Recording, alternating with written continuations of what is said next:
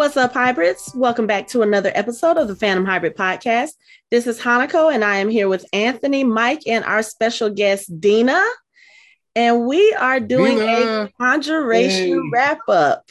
We are going to discuss the Conjuration convention that we all attended this past weekend. And we have Dina on here because she is a longtime friend of the podcast. She is a faithful and loyal listener of the podcast, and she is also our co-panelist on a few of the panels that we did at the convention. So welcome, Dina. Thank you. I'm glad Dina to be here. Is the bomb. Hi, hybrids. Hi. This is going to be so weird when you listen to this episode. You're going to be like, wait, that's my voice. That's me. I got distracted. Did you mention Dina's podcast YouTube? No, I hadn't gotten to that yet. We're just saying sorry. Hi. Look at you jumping the gun. We're trying to make sure she's adequately represented. Right. Excuse me. I knew Dina before any of y'all. I'm gonna make sure my girl is represented and that we help her push her thing. So I got this. Anyway, so yes, as Mike and Anthony mentioned, Dina is the co-host along with her husband Adam, who is also a friend to the podcast. They have a YouTube channel called Drunk and Blurty with Nix and Quat. And Dina, tell us a little bit about your channel before we get started on this recap. Okay, so basically Drunk and Blurty is my husband and I drinking a lot, trying new alcohol products, making alcohol, whatever has to do with alcohol, and talking about nerdy, geeky stuff, from TV shows to movies to Conjuration to Dragon Con. So we just try to put our opinions out there, and mostly while we're drunk. So we probably should put a disclaimer on there that we are drunk. Do not listen to us. I mean, the whole title of your show is Drunk and Blurty. So if they don't get that when they look at your show title, then they probably don't need to be there. That's on them. Very true. At this point. It is an amazing show. They are hilarious. They are hilarious. It is a lot of fun. And I can personally say Adam makes some of the best peach cobbler moonshine I have ever tasted. I'm still waiting on my back. I'm still waiting on something. See, the last time he brought me some, you wasn't there. I think you had to do something. I don't know, you wasn't there. I had some, and then I was on the panel, and I was on the panel, and I saw it posted while I was on the panel. And then I brought it home. And my kids got to it. So, and let me just remind folks, my kids are all grown before. Okay, that didn't sound right. It's like, her 11 and 13, her 11 and 10-year-old kids. My 26-year-old daughter, he was like, "Oh, Mr. Adam made this. Yes, I'm going to try this out." So, yeah. But anyway, so Dina, again, glad to have you here. Let's talk a little bit about Conjuration. So Conjuration is a local convention here in Atlanta. It's about 9 years old, and it started out as a mainly Harry Potter themed convention, lots of magic, but they also incorporate a lot of Lord of the Rings, a lot of high fantasy. So you see a lot of that in the convention. They have a lot of book authors come and promote their works. You have a lot of local vendors who hand make their items. They come to the convention. You have a lot of performers, great performers who come to the convention as well. So it's a 3-day weekend, usually takes place the first or second weekend in November in College Park, which is near the airport. However, next year we're moving to Gwinnett County. So I'm definitely going to have to go ahead and get a hotel room next year because I can't just traipse 5 minutes up the street to get there. That's okay. Up 85, down 85. Up 85, down 85. Well, I mean, 75 to 285 to 85, then back. That's okay, because like what was it Chris said? He said, yeah, we're gonna be there. I know it's a long way. I said, hey, HalfCon will travel. I will be there. So I think this was maybe my 5th or 6th year. I think I missed the first year that they did it, and I missed the 3rd year, and I think I've been every year since then, except for, of course, 2020 COVID year. So I think Dina, you've been there going for how many years now? think this was my fourth time. Okay. Because I went before when they were up north, up 85 before they came to the airport, and then so okay. And they've been at the airport now. This is the third year at the airport or the second year? I think it's the third year. I think this is third year. So, and then Anthony and Mike, this was both your second year here because you guys came last year. So yeah. Okay. So let's talk about Conjuration. It's a smaller con because everybody who listens to us and who have listened to us on previous podcasts or whatever, we're all about Dragon Con here. That has not changed, but I'm starting to like the appeal of the smaller conventions because I feel like they're a little more intimate, and I don't know, I just feel like it's a little bit more of a family vibe. What do you guys think? I like it. It's not even Dragon Con light. It's like neonatal Dragon Con, and it's so small. It's NICU. NICU Dragon Con is I like it. The vibe is different. It's easier to get around, definitely. Yes. But you don't feel like a sardine. Right. And it is more of a family environment. I mean, I do like that because I took Bailey, and this was her second. Bailey is my 14-year-old daughter. This was her second Conjuration. Mm-hmm. And I think she enjoys it too because it is much smaller than Dragon Con. Yeah. Yeah. What about you, Mike? I agree. I think this is the thing about it is people are so friendly. It's like everybody's cool. It's like you'll see somebody the first day you get there and they're like, hey. So it's like next time you see them the second day, they're like, hey, what's up? What are you doing? And it's like, hey. They're like, why don't you come? And it's like everybody's inviting you to their panels, and the panels are cool as shit. I played Dungeons and Dragons twice while I was there. Yeah, we lost them. We lost them. You lost me. You really did, because it was so much fun. And it's like, and they were so. The thing about it is like Dungeons and Dragons is for those in Regaland who haven't played. It's a really hard game to get to actually learn at first, but it's like when they're really patient with people. It's like I'm more of like intermediate player now. But it's like they're really like for the people who are new, they were really patient and to explain the game. And it's like we played a light version of it that was meant to only be like 30 minutes, and it was so much fun. But it's like the panels are fun, the vendors area is really cool, and it's like like Anthony said, the vibe is really laid back. I mean, it is family friendly, way more family friendly, and it's like. And the people, and like I said, the people are everyone's like really cool and nice. Like nobody's like trying to be, it's like everybody is just it's really like a bunch of friends getting together and talking about nerdy shit, which is basically what a con should be. And that's how I felt like the whole time. Mm-hmm. And it's so varied. It's like, it's not, like you said, it's not just Harry Potter now. There's so many different things going on now. It's like, I mean, Dina runs Broadway sing-offs, and it's like musical Jeopardy, and it's like we talk about all kinds of shit. So it's like it's a really very con, and it's just like really, really cool.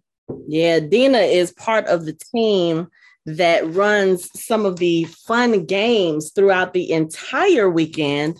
Dina, tell us about that. Oh yeah, so with Tracy and Veronica, who run Atlanta Harry Potter, we. Which Anthony and I are part of. Three of us are members. Yes.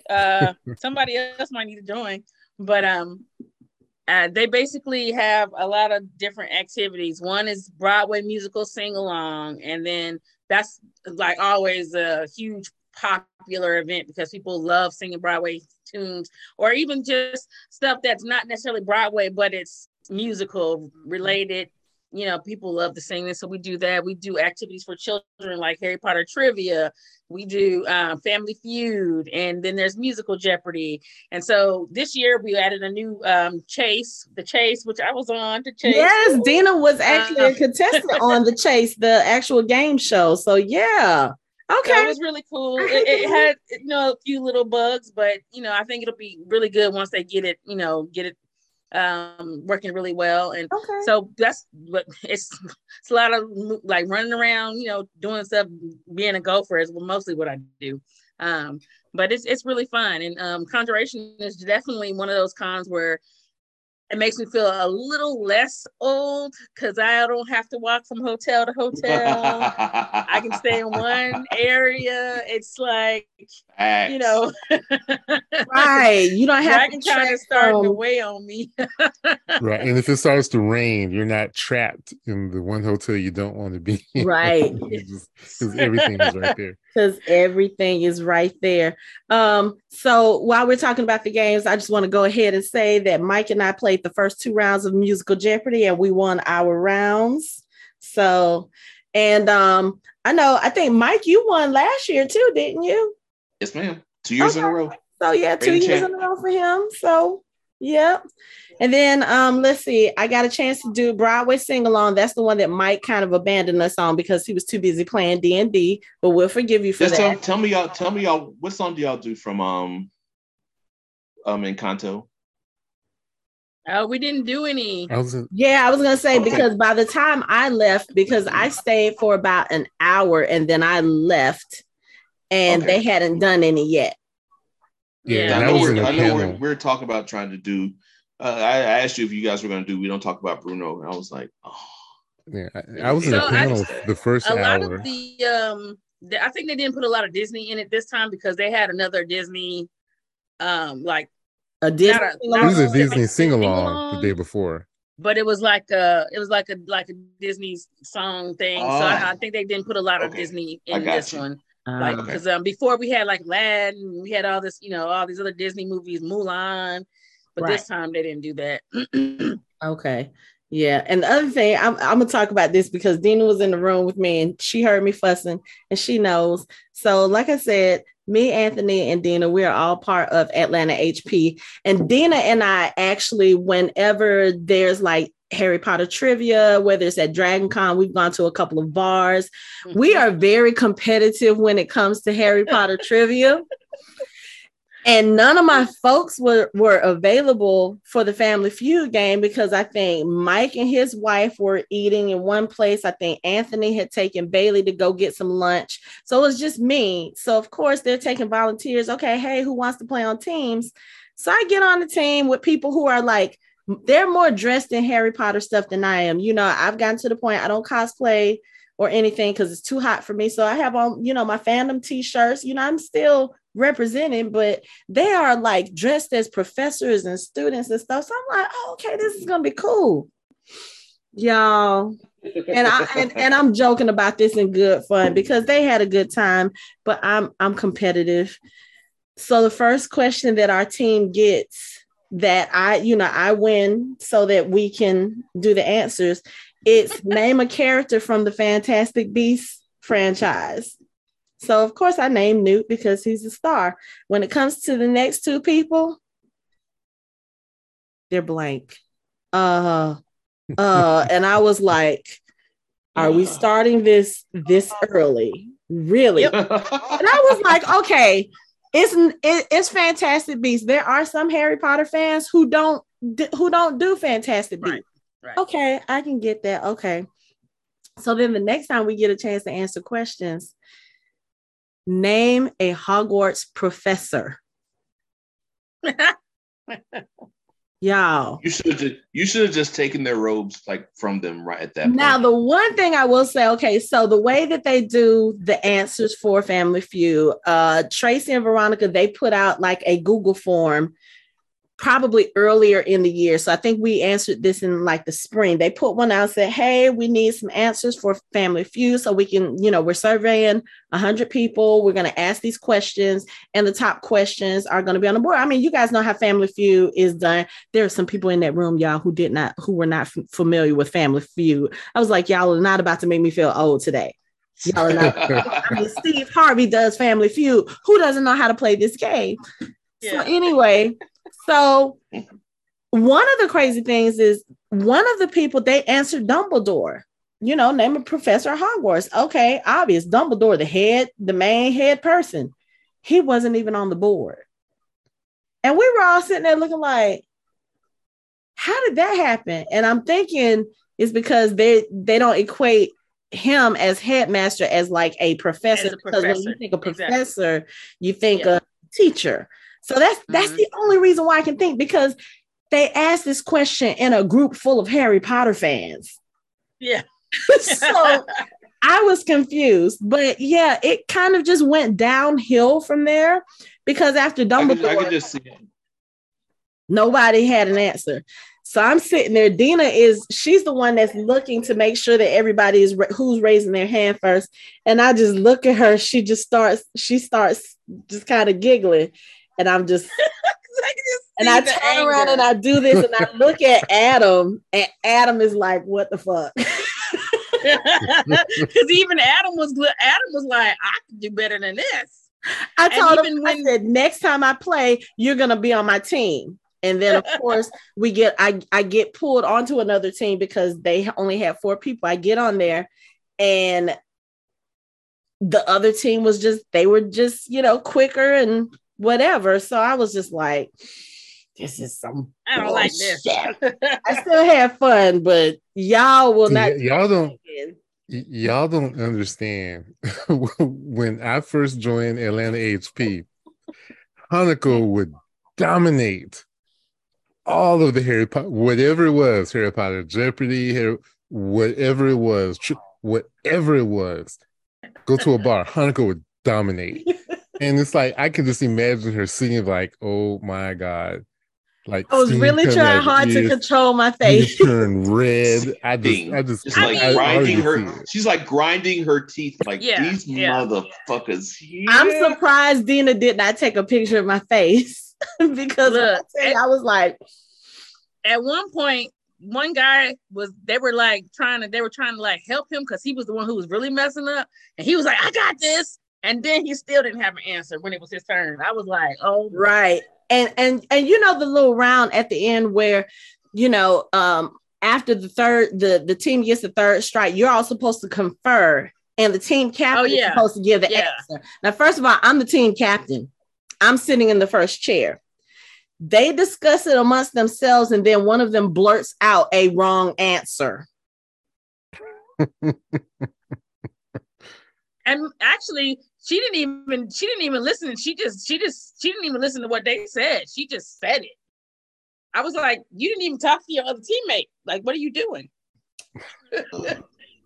I literally had to tell them, you have another teammate right there. You need to confer with everybody, not just the people you know. Like, but that's the fun thing about this convention. You get all kinds of people who they're there for the experience. They love Harry Potter. They may not know a single thing about it.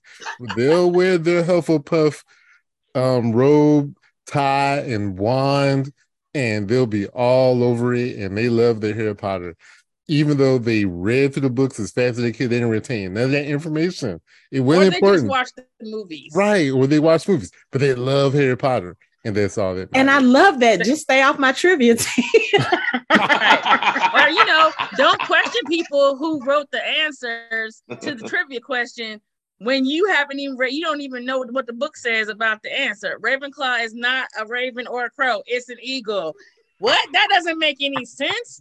Did you read the books? If you read the books, it makes perfect sense. Yeah. But it was so fun. We had similar fun. Like for musical Jeopardy was different because all of the music was kind of fandom based. So you would have like a Disney songs category, you would have a Broadway category, you would have TV themes, movie scores. So it was that sort of thing. So literally the way that you have to do it, you have to like raise your hand.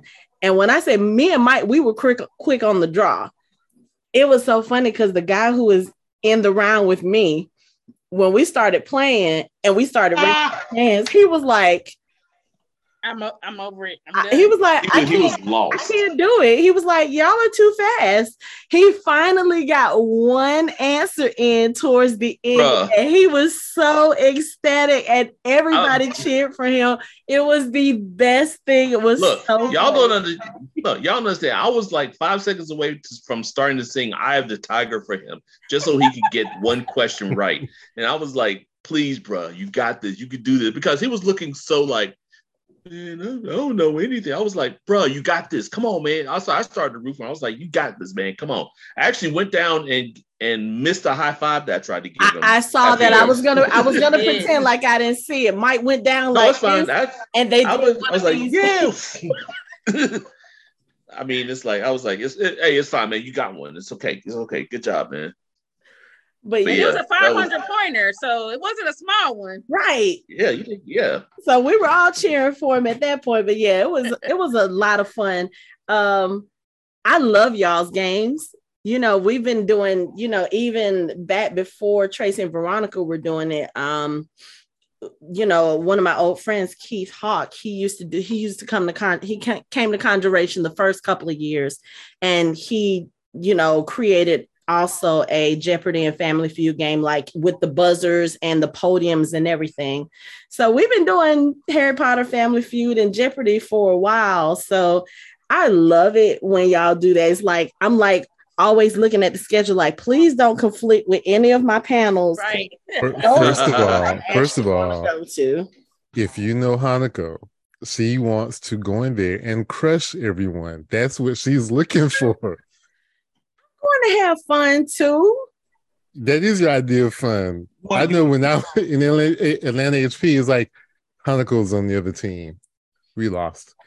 He was like, oh, it's over. But see, there were some times when I wouldn't remember, and it's honestly, the funny thing is, it's been a while. I haven't read the books in like 10 years, so a lot of what I knew, I've forgotten. Anthony's looking at me like that don't matter, but you know, I mean, it's just fun. And then when you're on a team, or when you're competing in trivia, like against people like Dina or people like Veronica, because I still feel like Veronica probably knows. Yeah. Veronica, like, yeah. I'm good. Veronica. Yeah, Veronica. I can't even fuck with her on the Harry Potter trivia. It's not even fair if she participates. Yeah. Right. That's why she leads the games, because that's not even fair. People just walk out the room because you. I would give her that playing the chase, and she was the beast, and you know, it's like a time, like you got to answer fast to try to beat the contestants. Man, she was. I mean, she was going so fast, and I was just like, it's crazy that after all these years, it is still up there. It's still up there for her. Don't understand.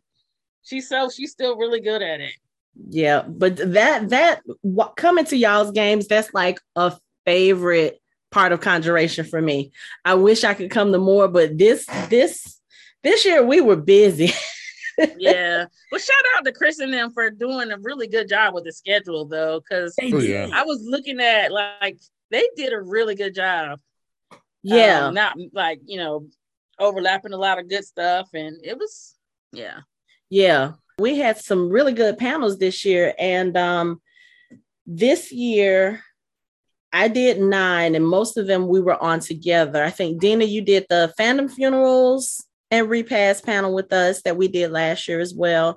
And then you were on Shadow and Bone panel with us, which was interesting. The race and representation. Representation, yes. Yeah. TLC representation in fantasy media. And we have already been told by Darren, who is the director of programming, that we are bringing that back. We were like, oh, if you want us to bring that back, then he was like, excuse me, if it's already on. Oh, okay. So we will be doing that panel. That was a really good panel. Yes, yeah. I enjoyed that. It was a really good panel, and I actually had people. I was walking through. I was like walking through the con, and someone was like, "Hey, yo, we really enjoyed that panel on diversity." I was like, "Oh, thanks." Like they just like literally stopped me out of nowhere. It was like, yeah, it was really informative. I'm glad you guys did it. I mean, it just like it told us it actually gave us a lot to think about. I was like, oh, cool. That's the other thing I like about Conjuration being a small con, because you can have those interactions with people. Right. Like, and that was how even last year, after we did that panel, one of the people who was in the panel, she saw me afterwards and she was like, I love this discussion. I love this panel and this topic. Can you guys please do this again next year? And I was like, okay, I'll see if everybody wants to do it. Cause we're talking about death. And like for that panel, Anthony talks about his father's death. And there was just some things that I was like, okay, I don't know if anybody's gonna want to do this every year, but it turned out to be a really good panel because it was good. It's like because we talked about different deaths too. It's like we didn't talk about the same death. Really didn't talk about the same deaths we talked about last year. We talked about a completely different set and a completely different perspective on it too. And the audience that was my whole goal. Yeah, because this time we had like Adam, Dina's husband, talked about his losses too, and there have been some fandom deaths over the last year, like the one I talked about. Spoiler, Batman dies in Gotham Knights. And, you don't think about how these things really affect you. And that's the point of the panel is, how do these fictional characters' deaths affect you? And then how do you relate it to, or if it's related to something that happens in your life? Yeah. Or how does it affect the way that you view death? Yeah. And I think the other thing too was we had more people in the panel this year, because last year, again, this is a very small con. So if you get 10 people in a panel, you're doing pretty good, because there's always something else going on. During the times of the panels, you have live performances, you have the games, you have Quidditch happening outside, you have D&D going on in the game room or other RPG games. So there's always a lot going on at the same time. So if you get more than 10 people in a panel, then those people really want to hear what you have to say. And it was just so interesting that we had people come in, and like Tracy and Veronica were there, and there were a couple other people there. The young lady who requested the panel from last year, she was in the panel again this year. Yeah. And so it's always interesting because, like you said, we talked about other deaths that we didn't talk about last year. And that was one of the things I wanted to do this year, because I didn't want to rehash the same old ones. Because if we get started down that road, I know the minute somebody says Naruto, Anthony is going to be like, oh, okay, because my daughter took over that part of the panel last year, and she was supposed to be here this year, but she wasn't feeling well, so she couldn't come. But I was like, okay, so we could talk about other things and see how that goes. And it was a great conversation. And I was just like, we have to do this every year now, because of course we're part of fandoms. We're part of, we know we're going to have some character deaths. We know this is about to happen. I'm about to watch the series finale of The Walking Dead. I'm just preparing. I'm just trying to get my mind right, because I know somebody's going to die, and I'm going to be all broken hearted about it. And I'm going to be ugly crying and screaming to the TV. But I love it because we have that outlet, and then we can have a healthy conversation about death, which is something a lot of people can't do. A lot of people don't know how to do it. They're not equipped to do it. Yeah, that's the important thing. It's a healthy conversation in a safe space for a lot of us. Because one of the reasons people go to a small convention like Conjuration is it's safer to them. It feels safer to them than going to Dragon Con when there's 100,000 people walking around. Right. Here, it might be 100 people walking around. And so it is very different vibe. And I think that helps a lot, because I have a feeling if we did a panel like that at Dragon Con, there would be a lot of people there just out of curiosity. And we probably wouldn't even be able to cover half of what we did, because because fandom is so large, and there's so many people who are into so many different things. So while a lot of us are into fantasy, at least the four of us here, we all pretty much watch the same shows, and we feel a lot of the same character deaths in the same way. But you might have somebody who watches another show that's completely not related to fantasy, who may have to deal with a character death in the same way and don't know how to handle it. I know for me, with Downton Abbey, when Matthew died, that was so traumatic for me. I was like, oh, wait, what? And the fact that, given the way that Downton Abbey is, the fact that they even showed his death on TV, that was traumatic for me. I was like, I'm not supposed to see this. This is not what this show is about. But being able to talk about those things. Or someone will shout out, "This is us," and then you'll have half the room sobbing and crying because This Is Us didn't have anything to do with sci-fi or fantasy. But you heard the gasp in the room when it was brought up. Yeah, who brought it up? I think Mike brought it up. Michelle brought it up. I thought I did not. Michelle brought it up, and everybody in the room went. I was like, "Oh." Look, I don't even watch this. Watching that show because I was crying every episode. What'd you say, Mike? I don't even watch that show. There's no chance in hell I brought that up. I can't. Yeah. I mean, I already know how sad it is just from watching clips of it. I'm like, no. The funny thing is, I was sitting next to Michelle one day, and this was when the show was on, and they had a 20-second promo. And she started sobbing, like boohoo crying just over the promo. I was like, no. I don't need that kind of emotional damage. I'm going to take Mike's word. I don't need that kind of emotional damage on a weekly basis. If I want to know what happened, I'm going to tell you, it's 2 shows, Grey's Anatomy and This Is Us. If I want to know what happens on those shows, I just watch my Facebook feed. And when everybody is talking about how they're ugly crying and this, that, and the other, oh my God, no, they killed it. No. I don't need to watch that. No. Yeah, you know how it used to be with Scandal, when you're like, oh, Papa tripping. I'm like, oh. I think we brought up Scandal too, didn't we? Yes. Bring up Scandal. I feel like next year, when you really sit here and start to think about it, because I just realized, like, for last year and for this year, I didn't even mention Dean. Okay, we got so caught up. I was going to mention that his death, and we just got caught up in the Castiel talk that I forgot to say something. Right, but I think if we had gotten on the Dean talk, that would have gone to a whole other tangent. Yeah.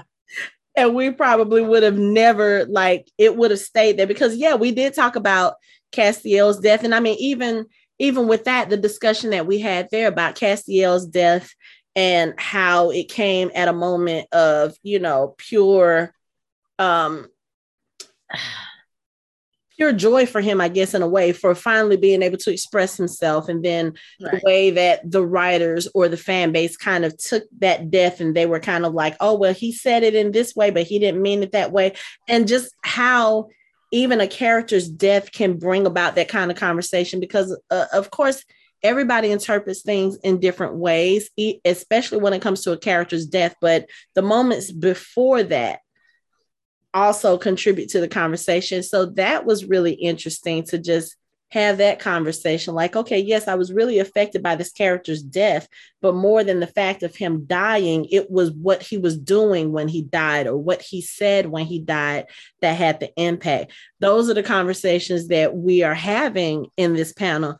And I'm loving it, because, again, a lot of people feel like it's taboo to talk about death. I mean, we're all Black, so we know how that is. And Black families growing up, death is kind of one of those things that you don't really talk about. You kind of talk around it, or, it's just not something that you embrace. And one of the ways that we got this panel going is because my daughter is a death doula. She's a certified death doula, which basically is it's like a person who provides companionship, or who provides not necessarily hospice services, but she does things that the medical people can't or won't do due to the nature of their job. If there's someone who needs companionship in their final days and there's no family around, or, it's an elderly person who has no family left, then she can provide those services. She provides counseling services. She provides spiritual counseling. She provides, the paperwork. If you need help going through your death paperwork,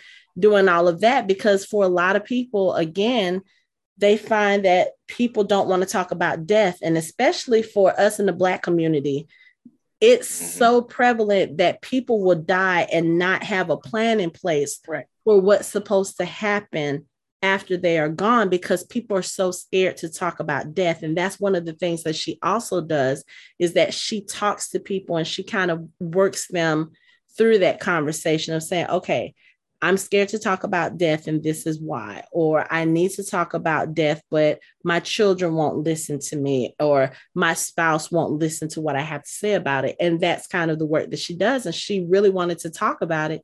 And that's kind of how this panel came out. And it's been very eye-opening and very enjoyable, which is weird because you don't think, oh, we're talking about death. This is enjoyable. It's fun. But it is because you get to see how different characters affect people. And again, this is the one thing that we all love about being fanboys and fangirls is that we have such an emotional connection to these characters that when they are written off screen or when they are killed, it's like we lose a part of our family or like we lose a piece of ourselves. And to be able to share that with other people, I think is also a great way to bond with other people and to find our fandom family, you know. Right. But the other panel that we did, like we said, was the representation panels. So we were approached by the programming director, Darren, again, because they wanted to do a panel that specifically talks about Black representation in fantasy, especially after this year, because we've had so many fantasy projects come out where the cast was more diverse than the way they may have originally been written. Rings of Power is one, The Wheel of Time, you know, just different properties. House of the Dragon, that one had a lot of backlash for casting a Black actor in a prominent role. So, hell, the live action version of Little Mermaid basically divided this nation in half. Yeah. Yeah.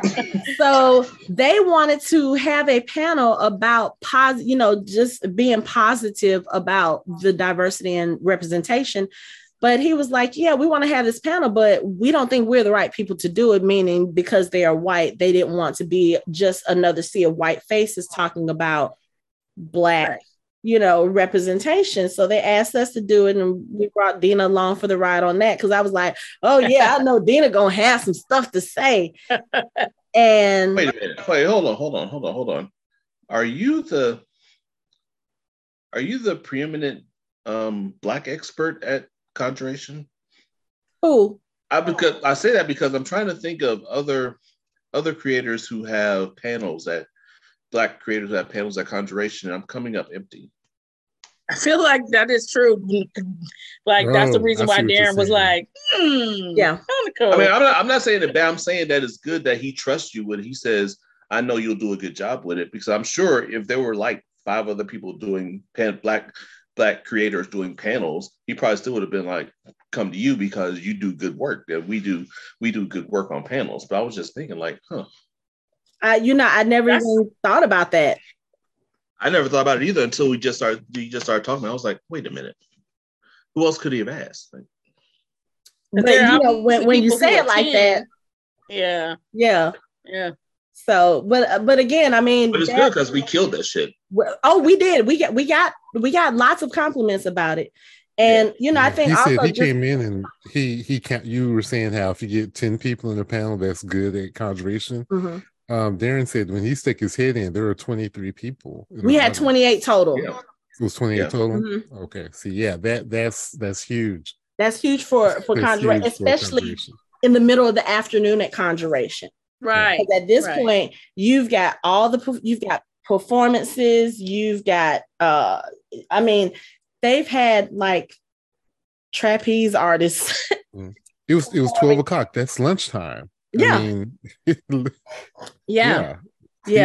So, but I mean, there were people eating though, but yeah. Yeah, but I think it's also too because you know we've done panels at Dragon Con, or you know Anthony and I have done panels, but I mean I've been doing panels at Dragon Con for 11 years now, and Darren also does volunteer work at Dragon Con. So of course my name has probably come up, and he's probably like, oh, okay, you know what? This is something that she does, and she has a crew that, and this is what they do, and they're doing several panels.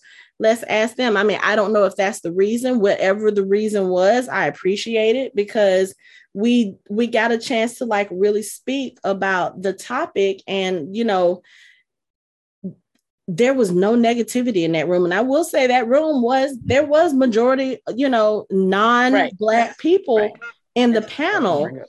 And to see that there was so much positivity in that panel, and people like, I don't understand what the deal is. And if you really read, then you will see that there's a diverse world in this particular product. It was so positive. And that was something that I feel like we all needed, because there's so much negativity right now in social media and in fandom spaces because of different castings for different shows. And then Anthony also brought up a lot of Black literature too, and the fact that Octavia Butler, I think they just released like a teaser trailer for Kindred. So, and we're talking about other products, and it was amazing. I enjoyed it so much. I did too. I always enjoy talking about literature, and I always tell that same story about how I discovered that there were Black people who actually wrote fantasy and science fiction, because we don't think about that growing up, right? And just to have a forum where I can say, you can go look at Octavia Butler and N.K. Jemisin and all these, Tenor Abdu, where you can actually find Black writers who write this stuff, and then even point out, like, Dina jumped all over Robert Heinlein in the Starship Troopers, where all the characters in that book are color, but you see the movie and you're like, what the hell happened? Like, we only get sugar, and that's it.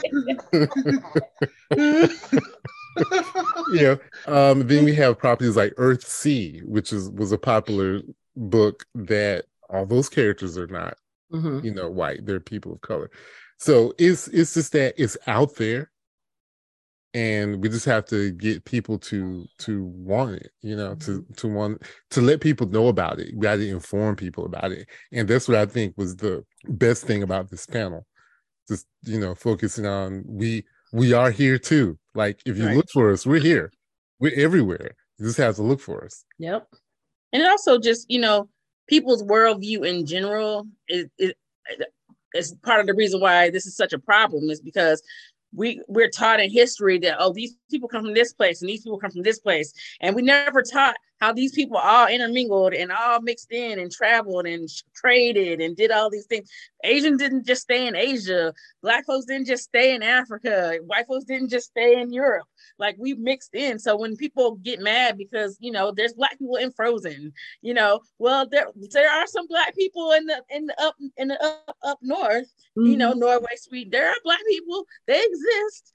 Just like there are white people who exist in Africa, like that, that weren't necessarily maybe colonizers, but it's just, it's about our worldview and what we've been taught. We've been taught for so long that people didn't exist in certain spaces, and now we can't accept it in fantasy because we're so used to what we've heard in real life. Is really what it boils down to, right? And it's sad because world history, like, all these things that's happening in this world, and this is what we're worried about: what race is in what place. And the thing is, like, when we saw Disa in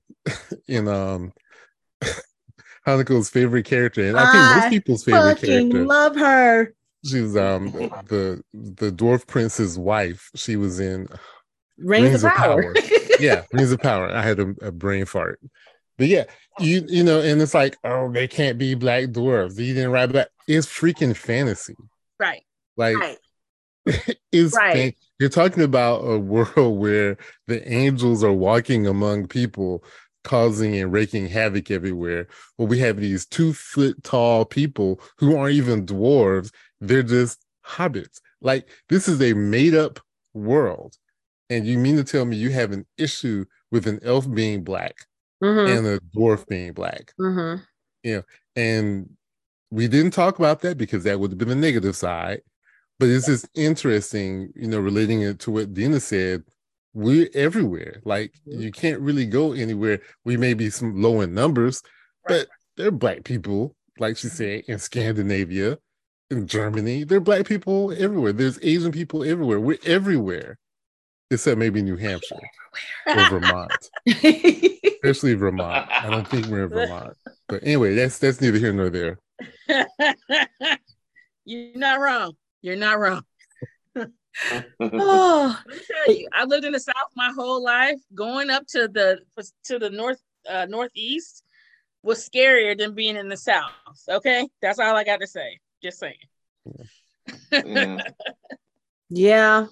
I mean, that was a great panel. I mean, I really enjoyed the idea of it. And I told Darren it was a good idea to do it. And I actually told him we're going to do it next year. He's like, wait, I didn't even ask you. No, we're doing it next year. Yeah, but I mean, I think even when you said that, he was like, "Oh, that wasn't a question." Like he was already expecting that this is going to be something that we do again next year. So I'm here for it. And now that we know, kind of, this was kind of like a trial run because we just found out about this maybe like a month and a half ago, and so sitting here trying to put together maybe an outline or think about what we want to talk about. I mean, literally what I did and what I usually do when I do moderate a panel, I don't usually follow an outline. I just usually like literally start a conversation and just let the conversation go organically because I know a lot of the things that we talk about, people are just going to start talking. Like once you get the conversation going, the conversation is going to flow. It's not like we're getting up there talking about a subject and people are going to sit there and be quiet because they have nothing to contribute. I mean, even with our other panels, Michelle and I did an Outlander panel. We did a panel on Shadow and Bone. We did a panel on, I did a panel on Harry Potter. We tried to do one on Discovery of Witches, but there was an issue with the room being switched without us being told. So that kind of fell through. But I mean, all of the panels that we've done, we've never had like the awkward silences or does anybody have a comment and there's just radio silence. We've never gotten that. But this panel was live. Like this panel, there was a lot of conversation. There was a lot of interaction. There was a lot of positivity. And I was just like, yes, this is what we need. More voices like this saying, yes, why not have Black people in fantasy? Because y'all are here, we exist, mm-hmm. And while we're talking about panels, I don't mean to sidetrack us. I was supposed to be on the panel for the Rings of Power.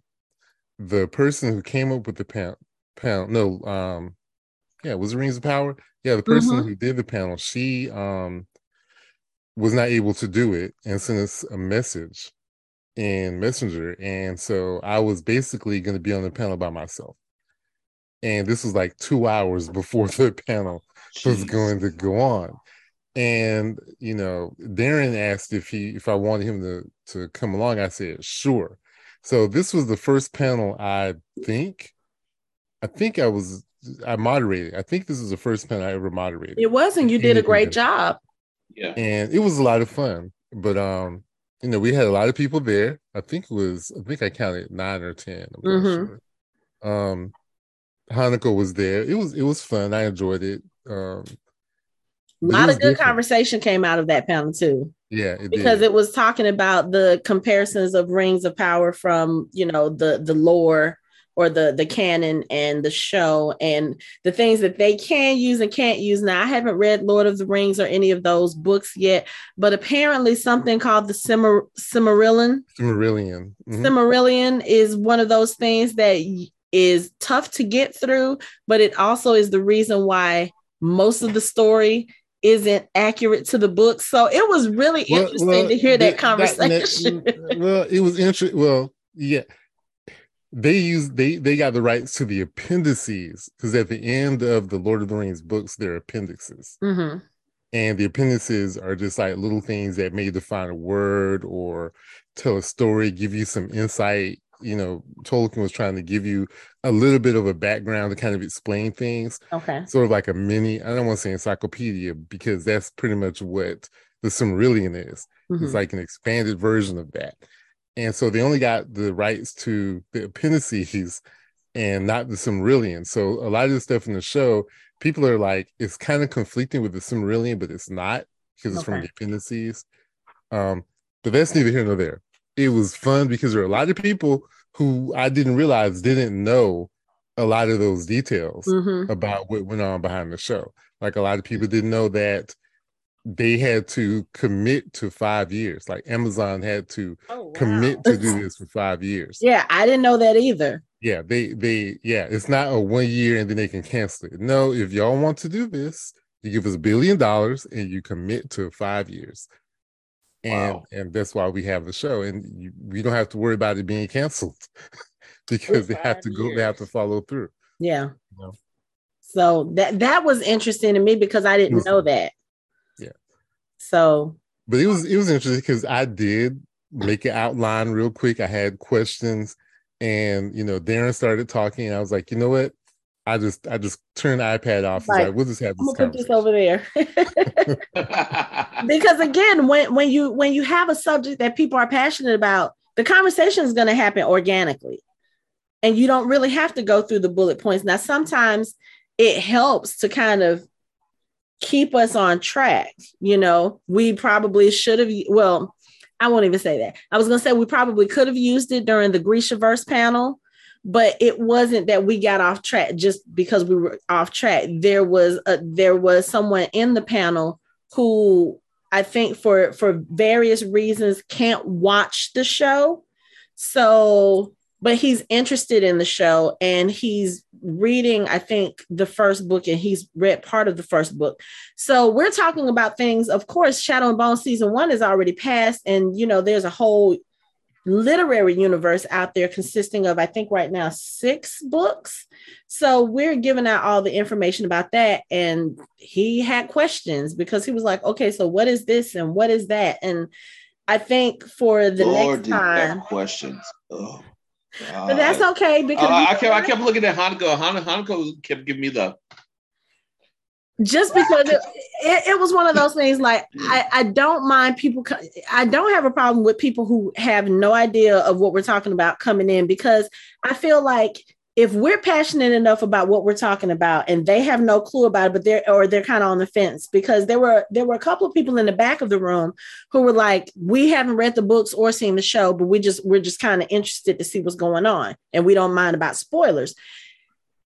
If they listen to us talk about stuff, they might get interested enough to read this, to read the books or watch the shows. Right. Dina gave me this nickname a long time ago. She used to call me the pusher of the Atlanta HP group, because she was like, anytime Hanako talks to somebody about something, they are going to go read or watch whatever it is she talks about. I like to talk. Y'all know this. So I don't mind people coming in and asking questions and wanting to know, but I just felt like it was just kind of to the point where it was taking over the rest of the panel. Yeah. Like we couldn't really get much of the season 2, even though we don't have much information about season 2. We could have still talked about some speculation. We could have had some book discussion, but it's like we only have 45 minutes, so it's like, why are you still like you can? Like he just, I like you said, I appreciate people wanting to know stuff, but it's like we have a limited amount of time. Yeah, like we're trying to get this in, we're trying to get that in, right, and we're trying to talk about let other people have questions too. So it's like, but I think they had to be hard on you as a moderator, trying to move us forward. Yeah, and and having to kind of take the time to kind of slow down and go back and. It was, but at the same time, like I understand his curiosity. I think just what I'll do for the next time, if something like that happens, is just say, hey, if you want to talk after the panel, come find me, and I'll answer any questions you have, because I think it wasn't, and I could see the looks on some other people's faces. It wasn't fair to the other people who were there to hear us talk, because they already knew what was going on. It wasn't fair to them to have to keep stopping the conversation to go back and explain something that was explained in the first season. Yeah, so when the first question is, so can you explain to me what is happening? Like, can you explain to me? Like, what is Shadow and Bone about? What is Shadow and Bone about? Yeah. That is tough when that is the first question. He definitely had just I don't want to say bad things because I don't know who's going to watch this, but he was basically throughout the whole con following people around, cornering people, forcing people into conversation, and like holding. You know how you don't want to be rude and you don't want to walk away and you don't want to just say, "Hey, I don't want to talk to you anymore." To the point where he kind of cornered some young people, not grown people, some teenagers and some kids, and I was just like, a few of them, I'm like, "Are you okay?" Because I will let him know to back away if you want to come out of this conversation. Right. One I had to let a father know, like, watch your kid, because he kind of has her cornered over there talking to her, this grown man. Mm-hmm. And he was just very aggressive with his conversation, to the point where he was getting in people's conversations he didn't know. They were talking personal stuff, and he was jumping in the middle of their conversation and trying to take over. That's what that was. Yeah. Okay. Yeah. Oh, okay. Now that makes sense. That makes sense now. Okay. It was bad. I think he actually offered me my husband and I around the con a lot. Okay. And at some point, I was like, "Oh, I need my husband. I'm gonna take I need to." And he's like, "Oh, I'll just follow you." No, that's not what I wanted. Okay. That's not what I need. So he was a problem overall. Okay. And so I just don't know how to handle that kind of stuff. Like, what do you do? Do you report that? I don't know.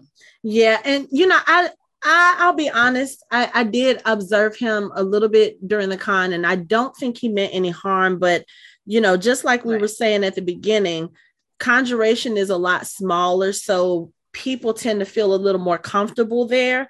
And that could simply be the case. You know what I'm saying? You're around people who have the same interests as you, and everybody's talking, everybody's friendly.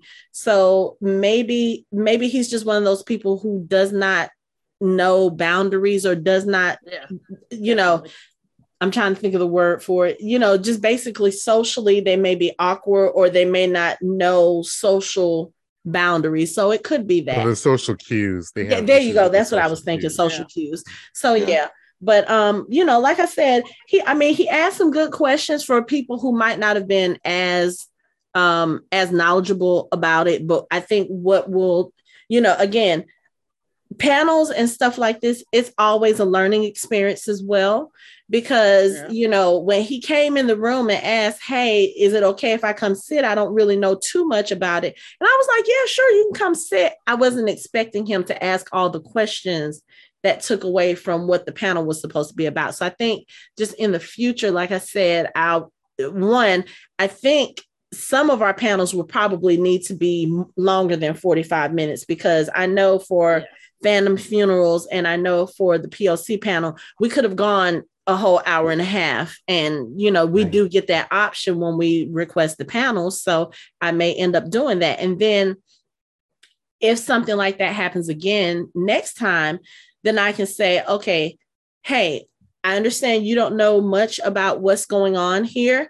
And if you don't mind sitting through and letting us have this discussion, I'll be, at the end of the panel, I'll leave about 15 minutes. If you have any questions, you can ask questions there, or something like that, because I don't want anybody to feel like they're not welcome just because they don't know what we're talking about, because you never want to push away a potential fan, especially when, like I said, I don't feel like he was there to do any harm. He just, maybe does not know how to be socially appropriate in that sense.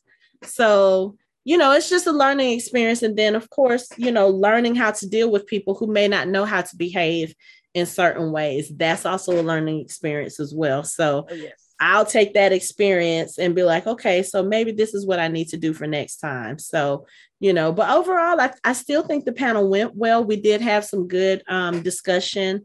There were some people who were familiar with the books, which I've still only read the first 3 books. I need to read the rest of them before season 2 starts. And that is my plan.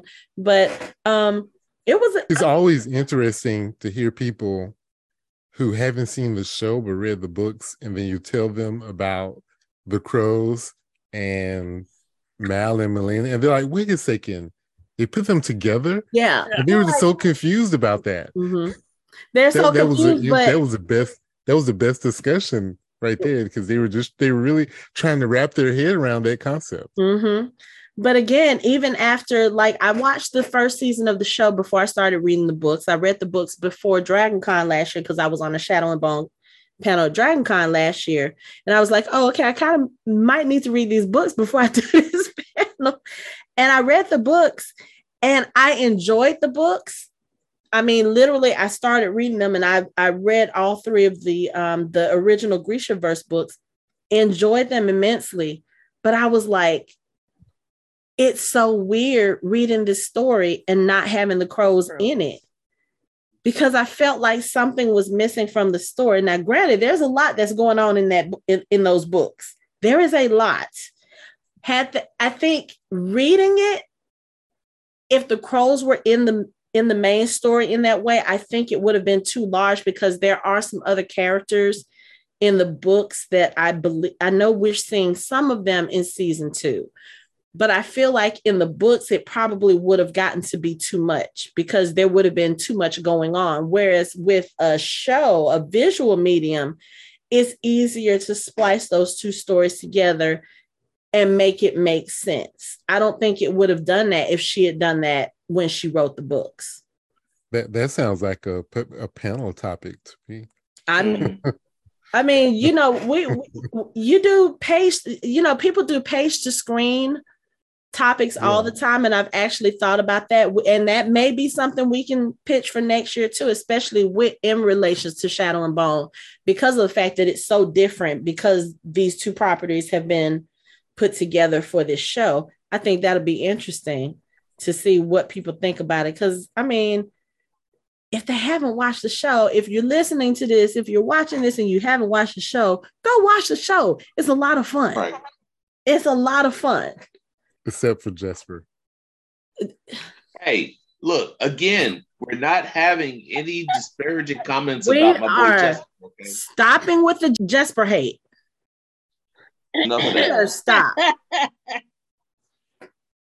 You better stop. This season 2 is going to be so much fun. I thought the audience was going to riot against me. I was like, whoa. As well they should have. How dare you?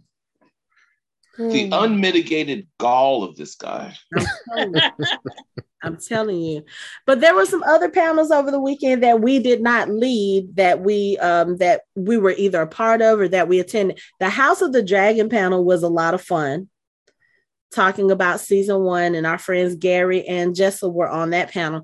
That was a lot of fun. The guy who was leading that panel, Matt, he brought a bottle of the, A Song of Ice whiskey. And he was like, yeah, so we're going to pop open this whiskey and have a conversation. If you guys would like to come get a cup, come on. I was like, wait, he's sharing alcohol with us? This is how we need to start a con off every year. I can do this. How did I miss that panel? I don't know how you missed that panel. Me and Hanukkah were in the front row with you. Weren't there. That was Friday. You didn't come on Friday. I didn't come on Friday. Yep. Right. See, that's what happens when you don't come on a Friday. You miss the free alcohol in the panels. Hey, it won't happen again. Unfortunately, I couldn't be there because I was in my activity, because I would have been there too. Yep. It was a good panel though. It was a really good panel. Lots of fun. And, you know, I think it's so funny because everybody was kind of, I won't say burnt out on Game of Thrones after season 8, but, you know, we were all to the point where we were like, okay, it's done. We're good. And then we get the news of House of the Dragon, and then we actually get casting news, and we get filming updates. And then they've actually wrapped a first season, and we have a trailer. And everybody starts looking at this and we're like, okay, all right. I'm dipping my toe into this water. I'm still a little scared to swim, but I'm gonna dip my toe in this water and test this temperature out. And then once that first episode hit, we were like, we're back. We're all back. And it was so fun being in that panel because everybody was so enthusiastic. Like, I don't think anybody said anything bad about it, because everybody was like, oh, yeah, I love the way that they're doing this. And of course, you know, it's based on a book that is basically a compendium of 3 accounts. so-called quote unquote eyewitness accounts to the events, to the events that happened during this time. And I love the way that the story has been woven so that it's a little more ambiguous than we thought it was. Like, oh, so this character didn't just, decide to wake up one day and be a bitch for no reason and do all this stuff. Like, we actually have some nuance to the characters, and that's been so fun to explore with this series because it's on paper, but it's not on paper. They can kind of fill in the blanks the way that they want to. And I feel like it's making for a really compelling story. But oh my God, why do we have to wait till 2024 for the season? Because even George R.R. Martin is giving it like props in the writing that they've done and the acting, and he's excited. Yeah, he sent Patty Considine a text message saying your Viserys is better than my Viserys, and Patty was like, "That's it, that's it. I'm done. I'm good." Right. When the maker of the character says, "Oh, the way that you did this character is better than the way I wrote him," oh, you're done. You don't need any other praise than that because you brought a vision to life in a way. And I mean, I'm in the process of reading the book now, and that Viserys is not the Viserys I saw on screen. And the Viserys I saw on screen was like, yeah, there's some things that I can't stand about you or that you need to fix. But especially those last 2 episodes he did, flawless. Because he was a good man. He just wasn't the greatest leader, but he was a good man. Mm-hmm. Like, he wasn't a bad person. Like, he probably was the only person who was. This is true. Him and Lionel Strong. Oh yeah, him and Lionel Strong, totally honorable. And Burr, what was his name? Beesbury. Beesbury. Poor Beesbury. That poor man. All stand-up guys, and they're all dead. All the stand-up guys. Ned. I was about to say, pun intended with the stand-up.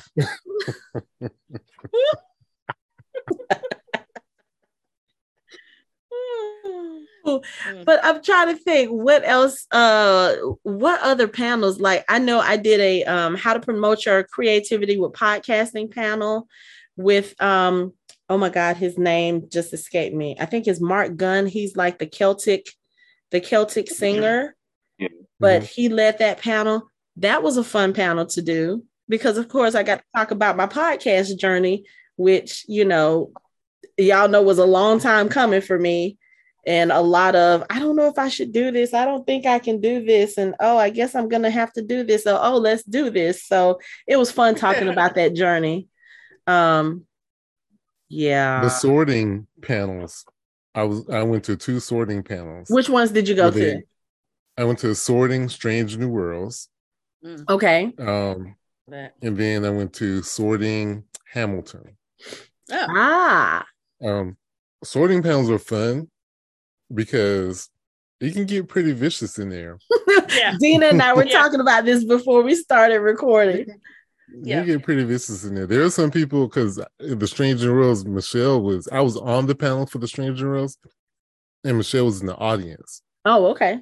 And we got into a disagreement about a character. You and Michelle? Yes. And some people are like, you okay to go home? Did it get that intense? Yeah, indeed. Indeed. Oh, they're fun. The Hamilton panel, I was in the audience, but it was a bunch of kids. Yes. Like, it may have been like 15, 16, 19, 20 or so, like 15 and under. Yeah. They are passionate about their beliefs. Yeah. Boy, I got crushed. I thought I got crushed in the Stranger Worlds. And man, they disagree with everything I said. So I stopped talking. Let me tell you about these teenagers. Because we did a panel at DragonCon, and it was a Harry Potter fan fiction panel. And most of the people oh my God, panel were teenagers. And when I tell you, girl, that panel, they had all kinds of ideas, and they were excited, and they were like the energy in that panel. I was like, okay, y'all are making me feel young again. Like they were lit. Anthony and Mike energy. and Michelle were over in the corner. Yeah. I was like, Anthony, you said you wanted to be part of this fanfiction pastor. He was like, nah, they got it. They got it. They had Pass it on to the younger generation. That same energy that they had there, that was the same energy in that Sword in Hamilton. Okay. It was the same energy. I was like, oh my God. And my daughter was in there and she's quiet, but she was quietly participating. Oh, okay. And she was looking at me like, no, you're wrong. No, you're wrong. Oh, so you just was not having a good night with your ladies, huh? No, I wasn't actually. No. And I lost all of those arguments in that panel too. So but that's the other thing I love about, even though we're older, we're the seasoned folks now, but I love the fact that the teenagers have these opportunities because we didn't have this stuff when I was a teenager. Right. Dragon Con was around, but of course, my parents were strict, or at least my mom was strict. I wouldn't have been able to go to Dragon Con anyway. But they definitely didn't have like the smaller ones, at least not to my knowledge. But the fact that these teenagers and even the younger kids, they have a place to go and to have fun, and they can come in cosplay and dress up, and they can walk around the hotel and see the trolley lady from Harry Potter with her trolley full of snacks that you can actually buy from her. And then also the thing that I like there is the charity. One of the charities that comes there is the Georgia Reptile Society. They have a room every year. They bring some of their reptiles and you can go in, and I think you may have to pay like a small fee, but there's a petting zoo. You can go in, or you can see the people walking around with the snakes throughout the convention, and the kids are having fun, because we didn't get to do stuff like this. Not on this scale. We might have had the zoo people come to our classroom or whatever, but to actually go somewhere, be in a hotel or be in when I was young, hotels were like adult places or adult spaces. My dad used to work in a hotel. He used to be a chef, and we would go every once in a while. Like, he would bring us to the hotel and we would have an overnight there.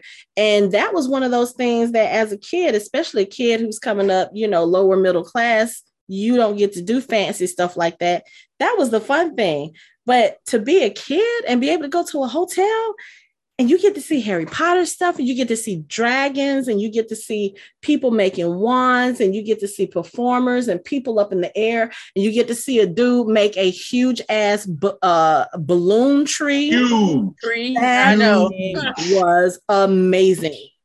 Huge. It was amazing. But to be a kid and to be able to experience that, or to be able to be a teenager and to have that space where you can go and be a full out nerd, and other kids there are being a nerd right along with you. You're not getting the whole, you're weird, you like white stuff. None of the stuff that we all got when we were kids.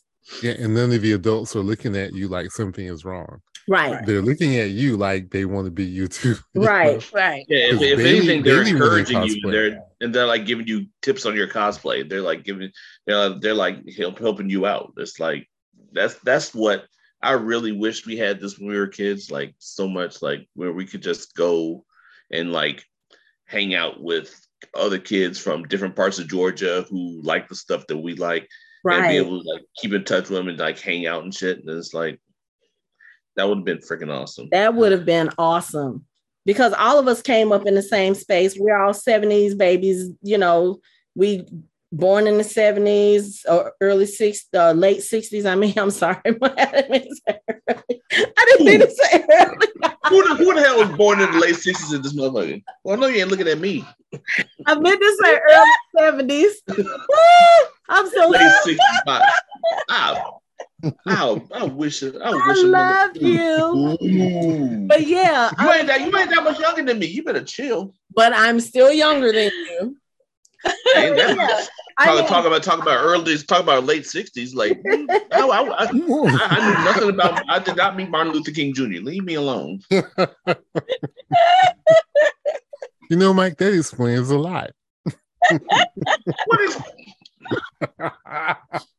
See. I'm so sorry. I would say respect your elders, but y'all just keep laughing at me. So I'm just gonna okay, but no. So this is a perfect segue into this next one. The last panel I did the weekend, there was a panel called A Generational Look at Harry Potter. So you have people from different age groups on this panel. So Chris, who is one of the co-founders of Conjuration, he was on the panel. He's the oldest person. He's 55. I'm 47. And then Hannah, who actually did the panel, who was moderating the panel, she was, I think she said she's 29. And there was somebody else who was like, there was someone 34. There was somebody 34. And then Hannah was 29. Hannah's 29.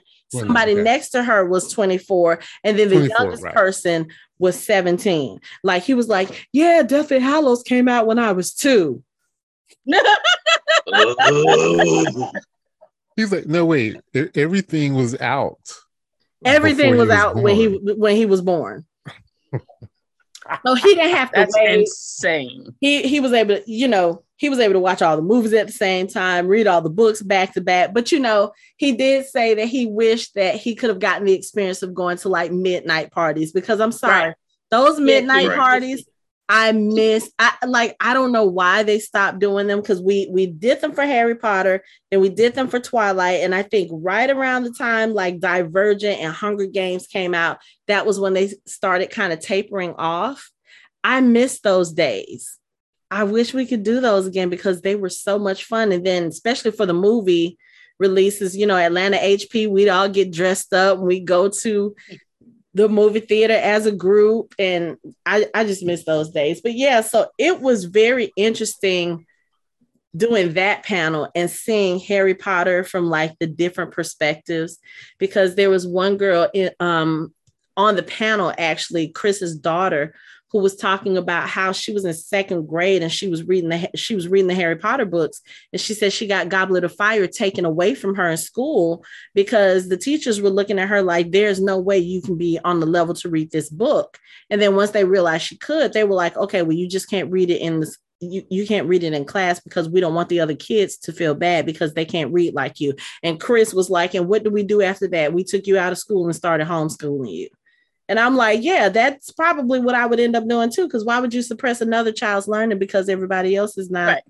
But also, who helps the kids get to the level they need to be at if they're not looking at the other kids doing better? Right. Like that's a whole other conversation that we don't have time for tonight. I don't know how teachers should realize how competitive kids are. It's not that they feel bad. Is that they want to be on that level. It's like kids will compete and stuff. It's like, oh, you're reading that? I want to read that. Let me tell you. Read the next one before you read it. And then that's going to, it's like a whole wave effect. It's like that is exactly how my younger daughter got into Harry Potter, because she was in the 3rd grade. No, I think she was 2nd grade when she started.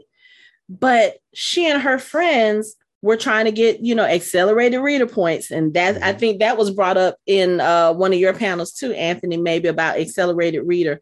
But yeah, Darren was saying how the Lord of the Rings books were worth so many accelerated. No, there was another guy who was saying he only read them because he could knock out his accelerated points for the whole year. And that's the same thing with Harry Potter. Yeah, they started reading Harry Potter and they would get into it. They would take their test and they're like, whoa, I think Sorcerer's Stone at the time was like 14 points for that one book, which is good considering most grade school books, you only get like a half point or a point. You get 14? Okay, yeah. And then Chamber of Secrets, 16? Yeah. Then once you get to like Goblet of Fire, 23 points. When I tell you, me and her classmates every day, they're coming in and they're like, Miss Ricks, I'm on page such and such. What's going to happen? You're going to read it. Oh, Miss Ricks. And these little kids would go and read these books. And the teachers will always come into the media center and they'll be like, what in the world are you doing to get these kids to read? I said, it's a good story. They're competing with each other and they're learning because all of them became like strong readers. Right. Why would you not encourage that? Yeah. Right. So, but it was interesting. It was interesting hearing the different perspectives from like us older people. That's so weird to say, but from us older people to like the younger people and to see how the experience is different and then how they are also the same. So that was a lot of fun to do. Well, that's the thing that I've always loved about, Harry Potter and explaining to people like whenever I tell them I was in a Harry Potter group, and it's people from so many different age groups and age ranges, because people automatically assume, oh, that's for children. I'm like, no, not quite. We got 50-year-olds, we got 60-year-olds, we got 30-year-olds. Like, we got all these different age groups. Mm-hmm. Because the material speaks to people. It's not, maybe she intended it for it to be for children, but what she wrote is not just something for children. Mm-hmm. And it also, that was a thing too. Like, when I first got into the group, I was still like mid-30s at that point. But because it was an adults only group, you couldn't even join the group until you were 18.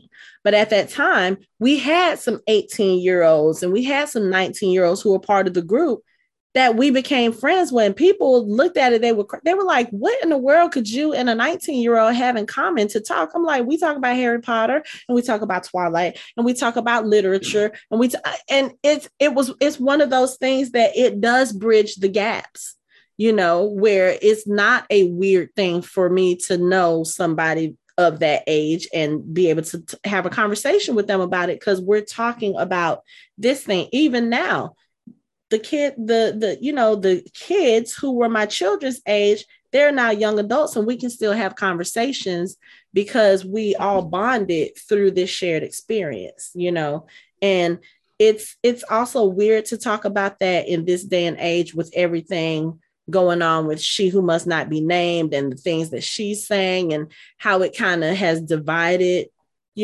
fandom, because you have some people who have completely cut it off, and rightfully so, if that's what is for them.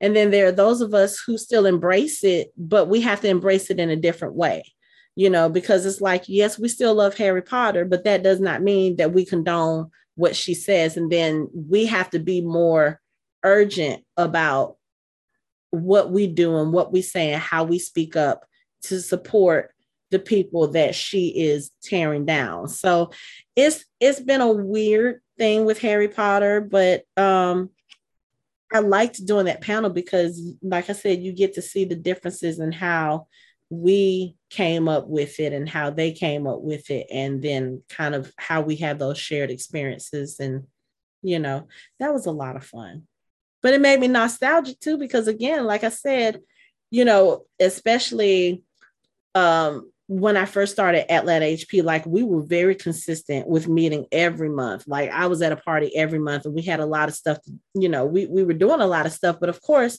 as we get older, all of us have different responsibilities. People have kids, people got married, people have gone out of state, and it's just not the same. So I'm a little sad about that, because I haven't been able to get to a meeting in a long time. But I love the fact that we still have those shared experiences, and then we can have a bond like this. Because I think Dina and I met when she first came to a meeting in late 2007, I think maybe 2 months after I first joined. So literally since 2007, that's how long we've been doing this Harry Potter thing together.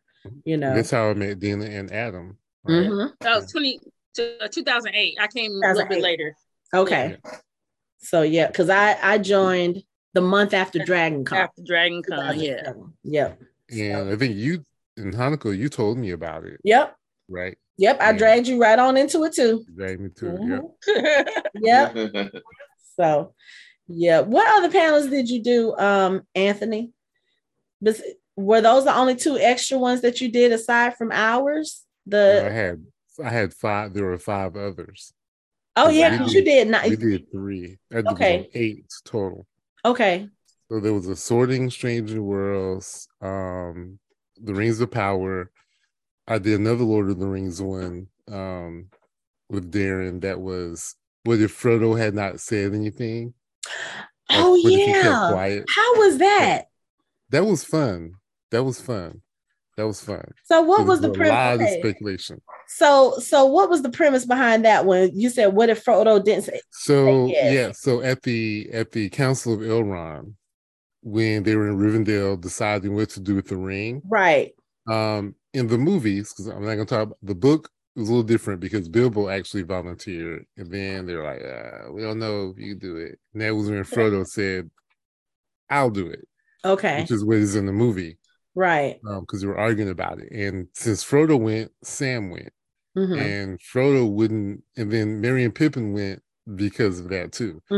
So if Frodo had not said anything, then who would have taken the ring to Mordor? Like, because Sam, the hobbits only went because Frodo went. Right. Yeah, it would have had to have been Gandalf on the Eagles. Yeah, so that would have left the men and the elves and the dwarves to try to figure it out. And the ring corrupts. So we talked about it, and Darren said, well, the short, easy answer is we lose. Pretty much. Yeah. Because you damn sure don't want to give the ring to Boromir. Nope. That's game over before you even leave Rivendell. Yes. Yeah, but it was fun because people, a lot of people had a lot of questions and speculation. Like, could you have? What if they had resisted the ring all the way up to the end? Like, one of the things that we did talk about was that's sort of what Sauron was expecting. He was expecting men to take the ring and use it to challenge him. And that's why he thought when they came to the doors, when they were trying to distract him, he thought they had the ring. So he was fully expecting them to do it. Someone brought up another interesting point, which something, I know we're getting into the weeds, but one of the things is that Sauron put all of his will into the ring. So what if the ring wasn't trying to get back to him? What if the ring wanted to do what he wanted to do? It wanted to dominate. That's why I never tried to get to an orc, because if it had gotten to an orc, maybe the orcs would have taken it to Sauron. Right. That's not what it wanted. It just wanted to dominate somebody because that's what he wanted to do. So that's interesting because Gollum had the ring for 500 years, and he only lost it when Bilbo walked by. Yeah. Yeah. The orcs was in and out their cave all the time. I mean, he was eating orcs. So, yeah. So I know it was a fun panel because a lot of speculation. That panel, and I can't remember any of the other ones off the top of my head right now, but that was it. Okay. They're all fun. I'm sitting here thinking about that. Like, what if Frodo didn't say yes? You can apply that to so many different fantasy properties and think about how it would have changed. Like, what if Neville had been the chosen one instead of Harry Potter? Instead of Harry. What if Edward had decided to kill Bella instead of falling in love with her? What if Katniss hadn't volunteered as tribute? Yeah, just like what if Luke had listened to C-3PO and not took off that restraining bolt on C-3PO? Oh my God, that is such a rabbit hole that we could go down. We would be here all night coming up with different scenarios. What if Curse hadn't been canceled? Oh, I'm sorry. I'm so sorry. Oh, but that's the other thing. I forgot what panel we were in. Somebody mentioned something about how they were a fan of Arthurian tales. And we were like, oh, really? Because we have been talking like for a year now, ever since we started watching Cursed and then it got canceled. We have been saying we were probably going to do a podcast episode talking about different Arthurian like TV shows or movies and just kind of compare them. I think we're going to have to do that now because it keeps coming up in different little things like it's nudging us. Didn't an audience member come up and was trying to tell us about something that was coming out that was based on the Arthurian? See, I can't remember if she was, because I know we were trying to get out the room because we had another panel we had to go to. And those panels, like they only give you 15 minutes because the panels are 45 minutes long. So you have from the top of the hour till 45 minutes after. And then the next panel is the next top of the hour. And I think on Saturday, I had panels at 11, 1, 2, 3, 4, 11, 12, 1, 2, 3, and 4. I had back-to-back panels all day, which was why I did not eat until almost 6 o'clock that evening. He was running. Yeah.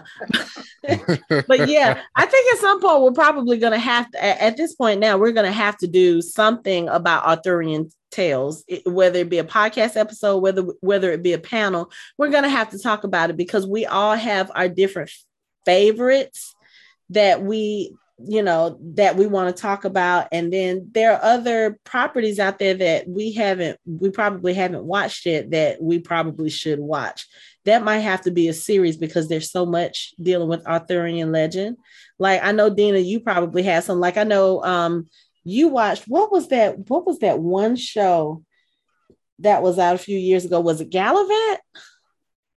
Is that I have watched Gallivant. Yeah, it's funny. Okay.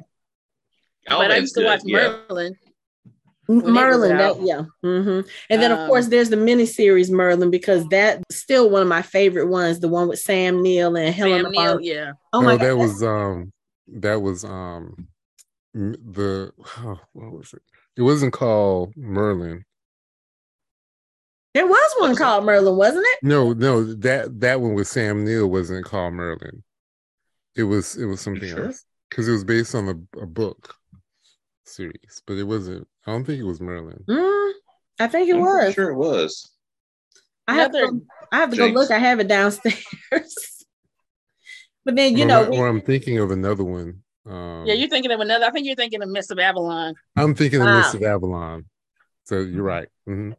Yeah, but there's that one. Of course, I've been telling y'all I want to talk about Camelot in depth because I feel like that show was canceled way too early. You just want to talk about Jamie Campbell. And Dina will be there with me because Dina loves him too. So oh man, like it's God. So I know if I ever want to do a show where I want to just gush about him, I'm gonna call Dina and be like, "Hey, Dina, let's talk about Jamie." She's gonna be like, "Yes, he's so talented. He can act. He can sing." Yeah, that sounds like another panel idea. Not Jamie Campbell Bowers, the Arthurian story. We can do one for Jamie Campbell Bower too. We can't. No. I don't mind because everybody like.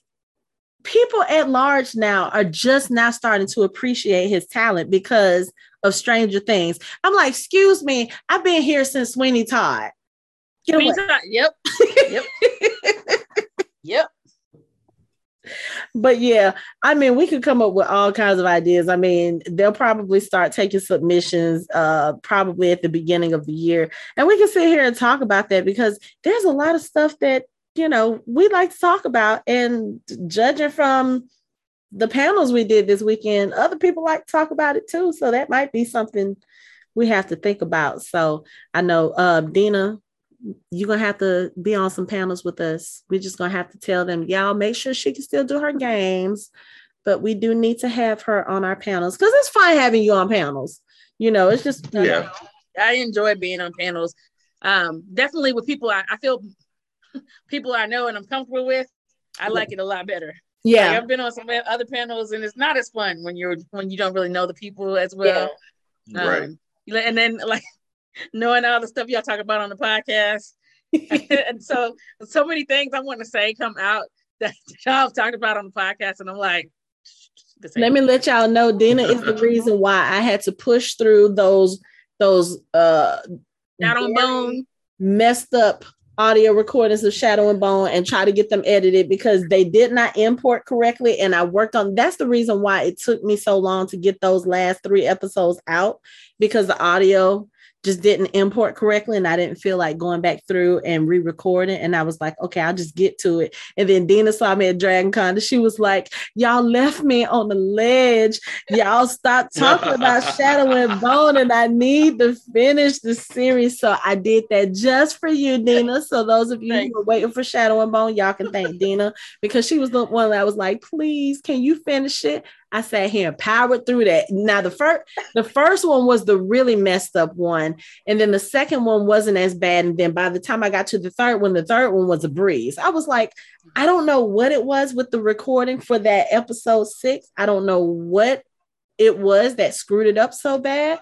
But I was like, okay, I'm gonna have to pay attention to that because I hope that never happens again. That was rough to get through. That was a nightmare. I think altogether, I think it took me about a good 5 hours to get through that one little episode, editing and trying to make sure everything was lined up right. And there was some glitchiness in it. It was horrible. But yeah, so. Oh my gosh. So yes, I do that for you, Dina. Thank you. I appreciate it. You just have to come. You just have to come and do panels with us. So we also did a really good panel. There was a really good one that I was on. It was an examination of Wanda Maximoff. I missed that one too. Really I think I was in a panel. That was one of those panels that probably could have gone for an extra 45 minutes. 30 minutes, 40 minutes. Yeah. That panel. That was a really good panel. Yeah, it was. But I love. I just want to say, like, I realized I don't think I want to be on as many panels because I missed panels. Like last year, I missed sorting the serial killers. That was a great panel. I missed that panel, and this year I missed the Wanda Maximoff panel and a couple of others, and I missed the first hour of the Broadway sing along. I said, I'm not going to be on as many panels because I missed. Yeah, because I missed the Outlander panel. I really wanted to be in there for that because, honey, I'm telling you, you and Michelle on the Outlander podcast, we have a lot of fun with Outlander. I mean, it's funny because The Walking Dead and Outlander were two of the reasons why I went on ahead and started a podcast, because most of the people that I know who watched The Walking Dead, they stopped when Glenn died. So, we would talk about The Walking Dead on the other podcast I used to do, Sci-Fi Party Line. And then once Glenn died, pretty much everybody over there stopped watching it. So I had nobody else to talk to about it. And then the same with Outlander, like Outlander, as amazing a show as it is, and as popular as it is, there's not a lot of people that I knew at the time that watched the show. And I just happened to mention it. Michelle, when I started doing the Outlander panels at DragonCon, Michelle was always in the audience. She was like, yeah, they're going to give book spoilers. I don't care. I'm going to go because I love this show. And I was like, oh, I got somebody to talk about it with now. So that's been a fun thing. But I mean, really, that's why I started the podcast, because I was like, I don't want to be on somebody else's show that dictates what we can and what we can't talk about. Like, okay, nobody else is watching this, so I can't talk about it. Well, I need an outlet because I need to talk about this stuff. So yeah, that's where Fandom Hybrid came from. And I was like, oh, I know some folks I can talk about some stuff with. And we've been talking about some stuff for almost 200 episodes. We're almost at 200, guys. Wow. Almost at that's 200. Crazy. So that's insane. Yeah, we're going to edit all of those podcasts by my lonesome. And I still got like 14 in the queue that I need to do because we've done. Yeah, because I'm waiting on that House of Dragon finale. Oh, we're going to get to that this week. Funny story. We're going to get to that this week. And I have the Wheel of Time episodes. We started recording those early this year. And then I just realized, I was like, yo, so in the summertime, we had to pause our boys coverage because Mike went on a long ass cruise to Alaska. And then I think after him, Anthony and Michelle went on vacation, and then Lori was doing something, then I was doing something, and then Dragon Con, and then it just kind of went back around. Michelle went out of town for a while, and then I was doing this, and I was like, y'all, we never covered Herogasm. And we haven't done the rest of the boys. Michelle mentioned it the other day. She was like, I need y'all to hurry up and cover Herogasm because I need to hear. I was like, wait, we haven't done that yet. There's so much good TV that is like, we're trying to like, we can't cover everything. I wish we could. We just don't have the time because we all work. We didn't hit the 2 point whatever billion lotto last night. In California. We definitely. I still don't believe Lori. I think Lori wanted. She ain't telling nobody. She took way too long to answer that question. But we didn't win the bill, we didn't win the prize, so we all have to still work. And that kind of makes it difficult because there's so many things that we want to talk about. Like I really wanted to cover Umbrella Academy. Michelle really wants to do Stranger Things, and I want to do Stranger Things. There's still Interview with the Vampire. The Winchesters is out. There's just so much stuff. Wait, that's out already? We haven't done She-Hulk. We haven't done Miss Marvel. Right. So it's just kind of like, okay. And then I still have 3 Loki episodes from last year that I need to edit and get out. So I'm just like, y'all, we just need to figure out a way. Oh my God. We need to figure out a way to do this so that we can just talk about all the things. I don't know. Maybe we just need to have a 24-hour live channel. We just jump on and just talk about whatever. I mean, I just don't like know. a 24-hour Twitch channel. We'll just like jump on. Like I'll jump on my lunch hour, just start talking about shit. Like now, oh fuck, I gotta go. Just in case, we do have a Twitch channel. We just haven't used it. But when we started the podcast, I went on ahead and signed up for one just in case we ever needed to use it. So it is there. So that might be something we can do. So it's out there. But I mean, and in between all of the shows and all of the movies coming out, we have conventions. We still got Casey, Michelle, and I still have to talk about the camp, the Walking Dead weekend that we did. I'm glad we got this Conjuration wrap up going on. And then we have other conventions coming up next year. There's Atlanta Comic Convention in February. Supernatural Convention is coming in March, and I am going. Kat from Sci-Fi Party Line is coming to Atlanta, so we can go together because that was one of the shows that we bonded on, and that was how I kind of really got started in podcasting, because she and I would talk Harry Potter and Supernatural. So I'm excited for that. There's some other conventions. I think there's a convention called Nerdy Gras that's here. Multiverse Con happens here. Then of course, Dragon Con is the big con. Casey and I are MomoCon is here. MomoCon, Atlanta Anime Weekend, which I'm not really into anime, but there are some things that I do like. And I mean, even with animated products, there are some things that I've watched that I would really like to talk about. But when are we going to find the time? I want to talk about Arcane. I want to talk about Castlevania. Castlevania is getting a spinoff. I'm just like, there's so much stuff to talk about. We just got to find the time. But have you watched Vox Machina? Not yet. That's on my list. Okay. So yeah, that actually was. And we never talked about The Witcher. Yeah, Vox Machina was dope. I think that really pushed me into really taking D&D seriously and like getting into it and learning and like learning more and more about it. Is like, plus those people like Critical Role, like when you watch their YouTube channel, it's like they have a continuous campaign that they do, because it's like it's so much fun. I'm like, holy shit, that really like helped push me into getting back into D&D. Okay. Gosh, so but yeah, Vox Machina is dope.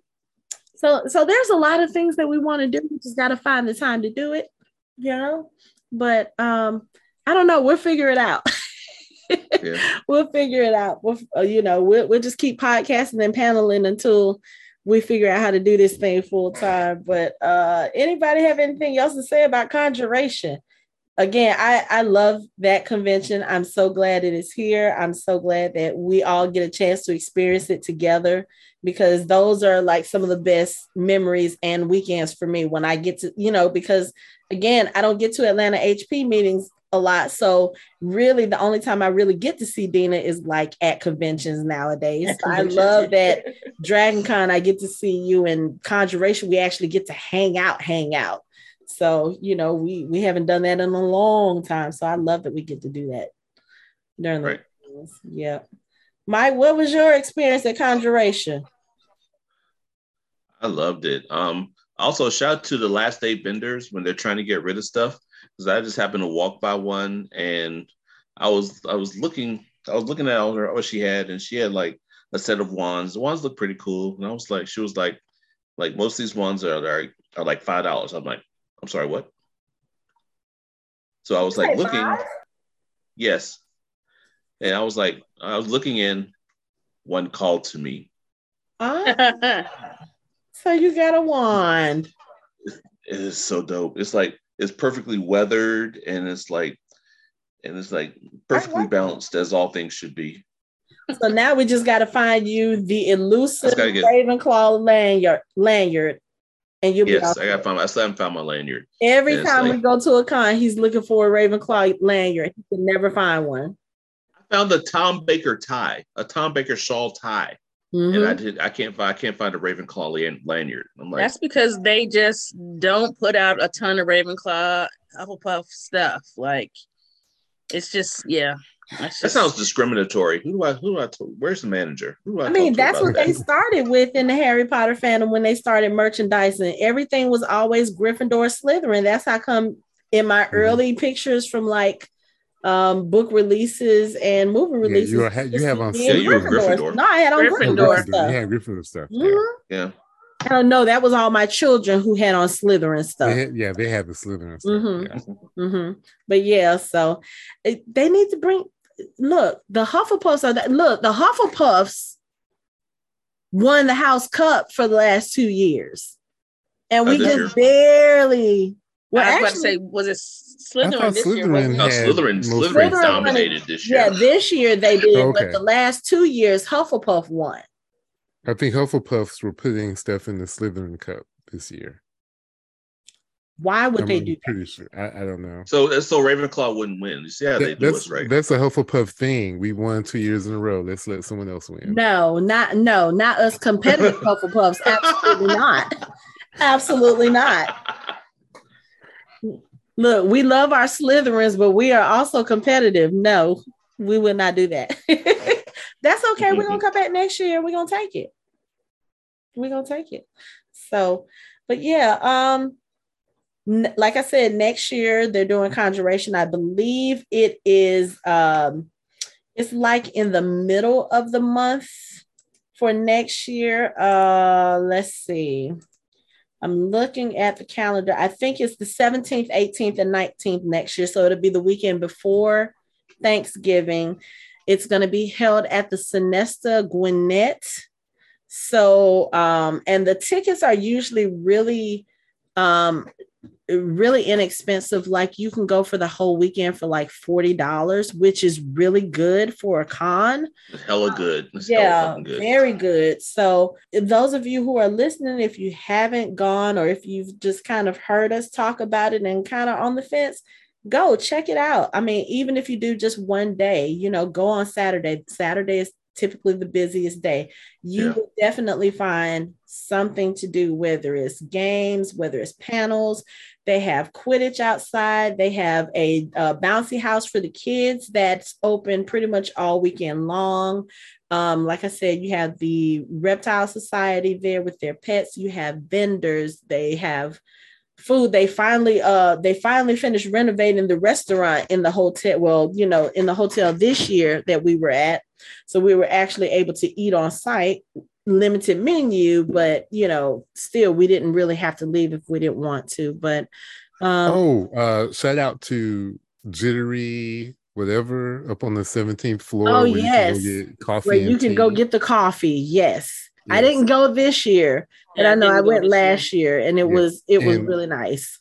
And on the 15th floor, I didn't go, but they have a place where you can go pick up quests. Yes. Yeah. I have not done that. And I was like, oh, okay, this might be something to do the next time. Yeah, we might have to do that next year. And then this next year, we definitely have to make sure we get more pictures together. We didn't take any pictures together this year. I know. We were all over the place. And by the time I realized it, Mike was like, oh, we're already gone. I'm like, what? So we got to make sure we do that next year. Get some pictures so we can put on the website. But if nobody else has anything to say, I guess we can wrap up this Conjuration wrap up. Dina, thank you so much for joining us at the panels and here on the podcast. We have loved having you. Technically speaking, you are our first official guest because we don't count Michelle because Michelle has, even when Anthony was, on the podcast, Michelle would always be on the side listening and commenting. So I don't consider her being a guest before. So you are our first official guest. So thank you for joining us. Tell everyone where they can find you on the interwebs. Okay. So basically just look up Drunk and Blerdy, Black and Nerdy Drunk and Blurty with Nixon Quiet. It's on the YouTubes. We have an Instagram, a TikTok, and probably something on Facebook. We're not very good at it just yet, but we're getting better, and hopefully we'll grow. And next thing you know, we'll be on our 200th episode. Okay, that sounds good. So that's it for our show. You can find us online at www.phantomhybrid.com. We are on social media on Facebook, Instagram, and Twitter at Phantom Hybrid. We have a Discord channel. We have a YouTube channel. You can find us there. And we are on all major podcast streaming platforms. Thanks for listening. We hope you join the conversation next time.